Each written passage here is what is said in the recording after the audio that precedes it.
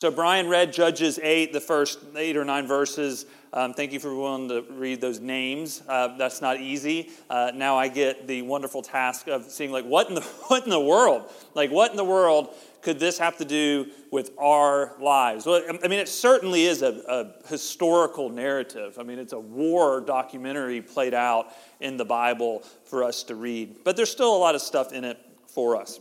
I want to begin with Anthony Bourdain. Does anybody know who Anthony Bourdain was? Unfortunately, he passed away. He took his own life a couple of years ago.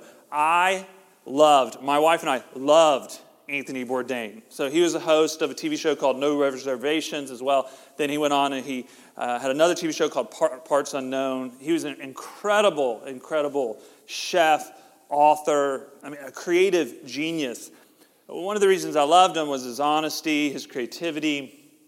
I also just really idolized him, to tell you the truth. I mean, the guy traveled to amazing places, ate amazing food with amazing people. Like, this is what he did repeatedly.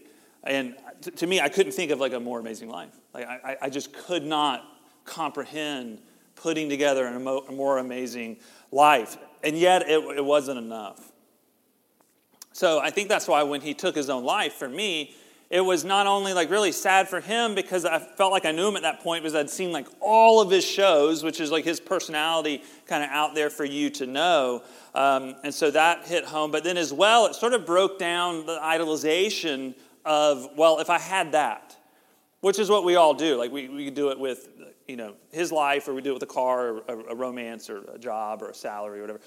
If I had that, then I would be okay. Then I would be delivered. I'd be saved. I'd be whole. I'd be righteous. I'd be justified. I'd be at peace. I'd be happy. This is how idols work. Idolatry is woven throughout the scriptures. Over and over and over again, we see and we talk about idolatry. This is what we give our hearts to, yet these things have no power to actually deliver us. Here's what we keep saying in our church over the last few years as we've been talking about idolatry. You'll recognize this if you've been around. Idols are anything we love too much that end up holding power over our hearts being at peace. Because idols aren't God, but we position them in our hearts as gods. So we're asking them to give us something that they were never meant to and they cannot give to us. John Calvin said this: "The human heart is an idol factory. Every one of us from our mother's womb is an expert in inventing idols." So we jump into Judges 8, and we're going to see some idolatry going on, a couple different types of idolatry. Judges 8, I'll reread some of these passages as we go. Judges 8, 1 through 3. "Then the men of Ephraim said to him, 'What is this?'" So this would have been to Gideon. "What is this that you have done to us, not to call us when you went to fight against Midian?" So Gideon went and fought against Midian and did not, how dare he, consult Ephraim. So Ephraim's just offended. How dare you go and do this and not consult us, Ephraim? And they accused him fiercely. And he said to them, "What have I done now in comparison with you? Is not the gleaning of the grapes of Ephraim better than the grape of the harvest of Abiezer? God has given into your hands the princes of Midian, Oreb, Zeeb. What have I been able to do in comparison with you?" Then their anger against him subsided when he said this. Now here's what this means. Point number 1. Our hearts are prone toward idols of status. So Gideon, he goes and calls on Ephraim because Gideon's pursuing this enemy. It's a historical war narrative playing out for us here. Pursuing Midian.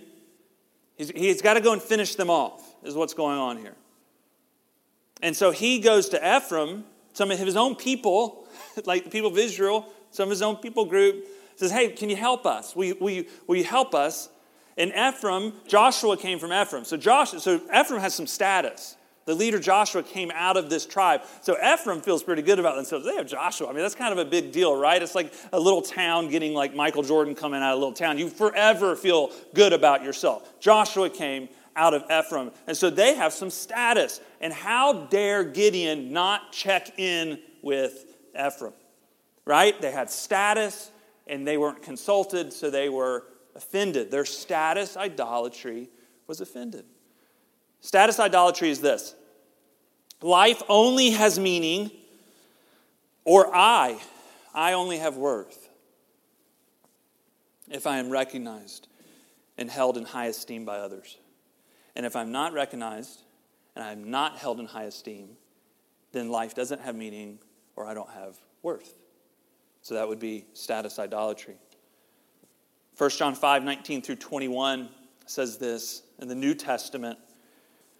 We know that we are from God, and the whole world lies in the power of the evil one. And we know that the Son of God, so he's talking about Jesus, has come and has given us understanding so that we may know him who is true. And we are in him who is true, in his Son, Jesus Christ. He is the true God in eternal life. Little children, keep yourselves from idols. So John is teaching us to refuse idolatry, but in the context of our secure status, already having status. We don't need idolatry status. We already have status. Verse 19, we're from God. Verse 20, we know him and we're in him. Verse 21, we are God's children as our identity. So keep yourselves from idols. See how that works? Because our status is already secure, we don't need to go and look for our status in other places. It really sets us free. So Gideon and his 300 men, they cross over the Jordan River. They're exhausted, but they're pursuing Midian. They need to finish them off. So now Gideon goes to these men of Sokoth for food. His men need food. Here's the conversation there in verses 6 and 7. And the officials of Sokoth said, are the hands of Zebah and Zalmunna already in your hand, that we should give bread to your army? So Gideon said, well then, when the Lord has given Zebah and Zalmunna into my hand, I will flail your flesh with the thorn. You wanted to laugh when Brian read it, and you didn't, but you wanted to. I will flail your flesh with the thorns of the wilderness and with briars. Okay. All right, so you go, like how'd we get there? Like, that's, seems like a jump from verse 6 to 7. Well, here's what's going on here is, Sokoth is a town exposed to Midian. So they're playing it safe. See, that's what they're saying. They're saying, is Midian already delivered? Because if they're delivered, I'm willing to help you out. But I'm not risking it. I'm not going to just feed your men and then Midian take you out. And now Midian knows I helped you. And now they come and take me out. And then Gideon hears that and says, if that's how you're going to play that, I will come back. And I will flail your flesh. Not a lot of Jesus love here. It's just the war narrative. All right, now Gideon goes on to Penuel and asks for help. They deny him, and he says, you're going to play it the same way. All right, I'll come down and break down your tower. All right, so what's the point here? Well, the point here is not Gideon's behavior. The point here is not is Gideon acting like Jesus? That's not the point here. The point here is our hearts are prone toward idols of security. We can pull the lesson here out of how these two towns are reacting to this situation. So an idol of security, a security idolatry would say this: life only has meaning, or I only have worth, if I am protected from harm or loss. And if I'm not protected from harm or loss, so you always reverse it, it helps us think about it. If I'm not protected from harm, I'm not protected from loss, if I'm not actively living in that way, now all of a sudden my worth is challenged, or the meaning of my life is challenged. So when we live in security idolatry, we tend to withhold from other people. We guard resources, time, and energy. I know that because I have security idolatry. I've never had enough resources. And some of you, as soon as I say that, you know what I'm talking about because you're the same way. You've never had enough time. You've never had enough energy. Now, some of you don't know what I'm talking about when I say that. You think you're selfish, Russ, you're selfish, but you have status idolatry, and you know all about that. We all have our own idolatry. We all have idolatry. We all are prone to idols, and we build these prisons around our hearts. So Gideon takes the leaders of Midian, takes them out. He returns back to Sokoth. He takes their leaders. The text says, with them taught the men of Sokoth a lesson. That would be those thorns and the flailing of the flesh. He goes and he breaks down the tower in Penuel. And what we learn here, thinking about Ephraim and Sokuth and Penuel, these leaders of this people of Israel that wouldn't help the army of Israel is trying to carry out protecting their land and their people, and yet they're withholding help. Like these leaders withholding help from another leader that's trying to protect them. Point number 3 is this. Sometimes the people of God are a great disappointment. Amen? Anybody want to amen that? Do you have that in your journal? I mean, I've been around churches for 30 years. I've worked in churches for 18 years. I know great stories, like really redeeming, delivering, incredible stories of redemption and emotional healing, unbelievable stories of belonging, and I know some horrible stories. I mean, last night, Chris and I were at a party in Atlanta, and we see a lady we haven't seen in 10 years. 30 seconds into the story, unloaded on us, is just a horrible story. A horrible story of involvement in ministry. I know people being saved, healed, restored, freed, liberated, at peace, at rest. And I know people have been wounded in church, okay? In church, wounded, cheated on, belittled, shamed, guilted, backstabbed. Hang around long enough. Hang around long enough, and you'll see it. And it's not because there's something wrong with God. And it's not because there's something wrong with church. And it's not because there's something wrong with the gospel. It's because we just put a whole bunch of human beings together. That's why. Here's the application. Don't let humanity's sin, including your own, disillusion you about God's love for you. Number 2, watch out for your own pursuit of status. This is how a lot of this wounding and backstabbing in church happens. There's this sort of idolatries. Number 3, watch out for your own pursuit of security. And number 4, God already accepts you in Christ, so see this stuff and confess it more. So we have disappointing Christians to deal with, but we also have disappointing leaders to deal with. These leaders are disappointing in this story. I mean, it's sort of like just filled with disappointing leaders, behavior, reactions to each other. Again, I've been in church 30 years. I've been in ministry on staff in churches for 18 years, and I would say in healthy, really healthy, vibrant, life-giving churches. And I can honestly say, eventually a leader will disappoint you. It'll just come. Now, this absolutely does not condone a leader hurting you. That's not what I'm talking about. A leader should never hurt you. But what I'm talking about is a leader disappointing you or letting you down in some way. Hang around long enough, again, hang around long enough, even here, I will disappoint you. I'll forget to call. I won't reply to the email in one day, it'll be 3 days. And that's going to disappoint you. I'll be too fast on leadership or too slow. I'll take one slant at the view on the issue, and you're going to take the other slant of the view on the issue. And that's not because I'm horrible or you're horrible. It's not because anything's wrong with God or anything's wrong with church. It's just because we're human beings. My limits will be exposed, and you guess what will happen? If you hang around in community long enough, your limits will be exposed. And that's why relationships, community, if you get along, by the way, if you get along in a community constantly with no tension, you don't have community. Okay? You have, it's just you is what you have. You have you. That's why you're able to exist like that. But if you're in community, there's going to be tension because you're with other people. Here's the application. Number 1, the disappointment we experience from a leader's limits must send us all of us on to gaze all the more at Christ, the leader of all leaders. That's the point, and that's the way how we exist within community and peace. Number 2, all human relationships require constant grace to each other because none of us are perfect. So this disappointment and letdown and tensions that we feel, I'm not talking about hurt. Disappointments and letdown and tensions constant imputation.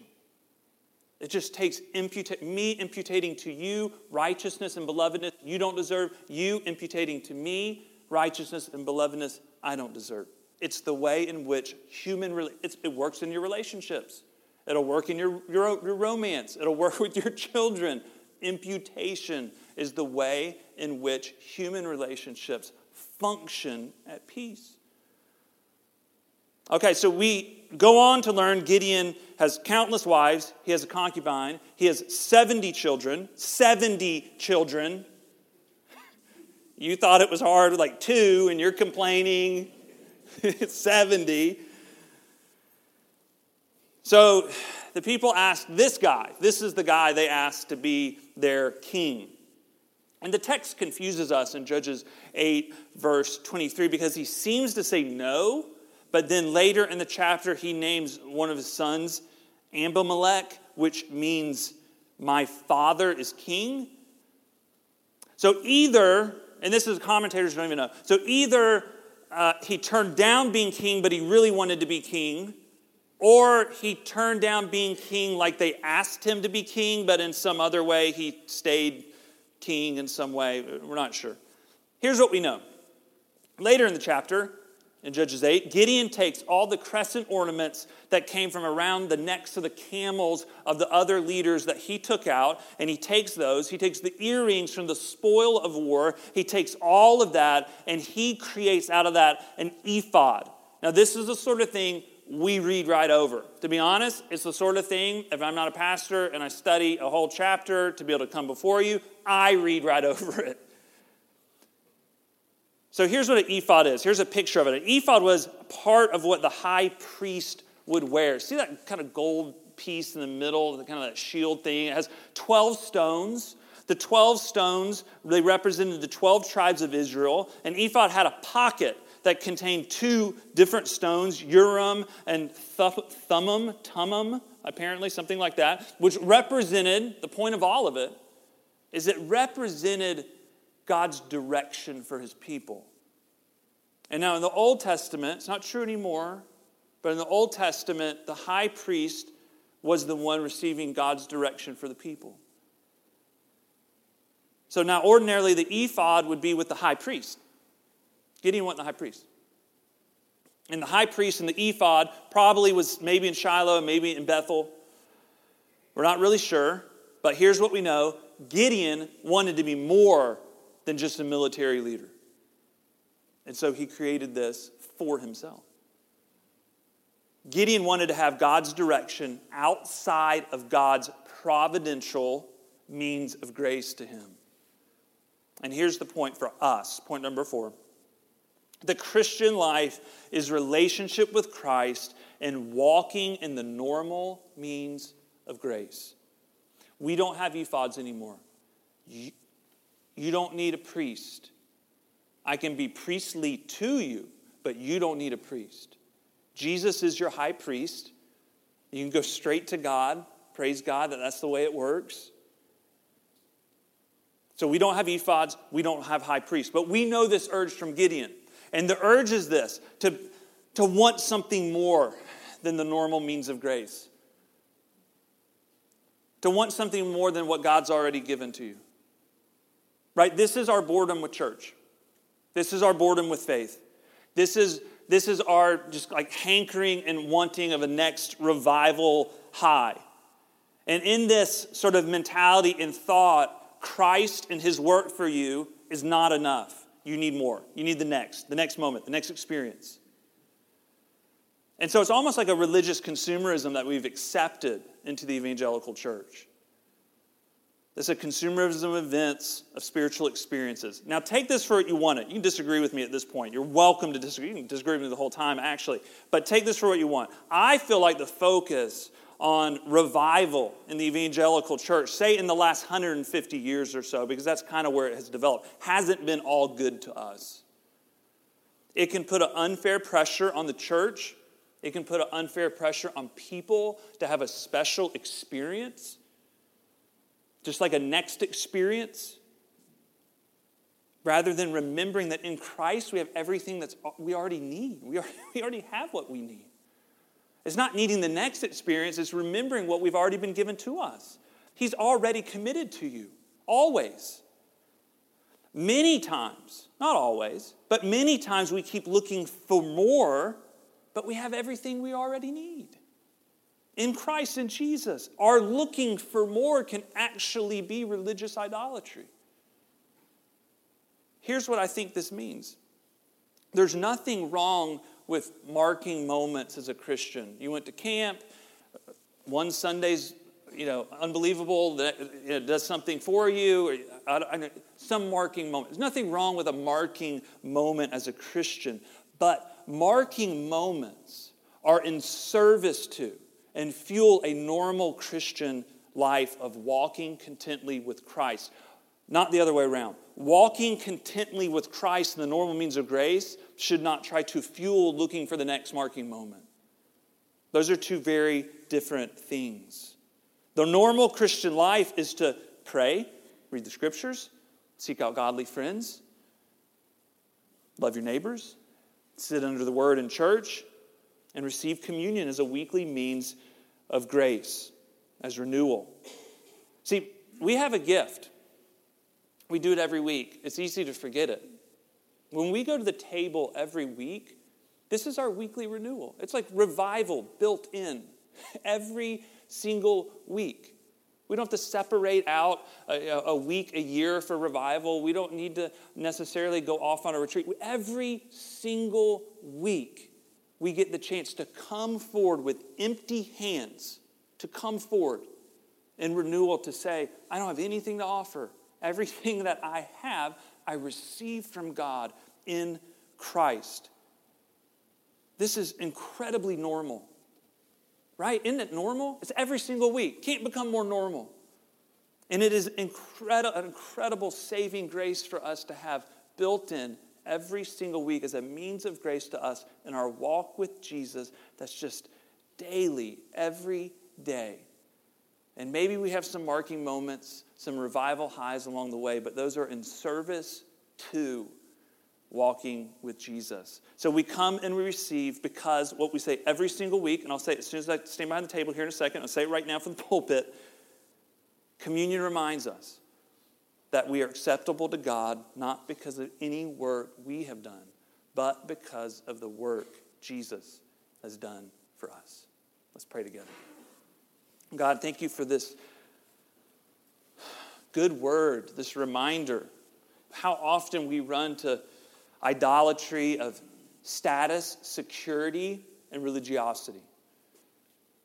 Help us to find our status in you. Help us to find our security in you. And help us to find all that we need in Jesus, not in more religion and more experiences. Help our very identities, the core of who we are, to rest in your love for us, that all of our sin has been put upon the cross, and all of your righteousness has been given to us.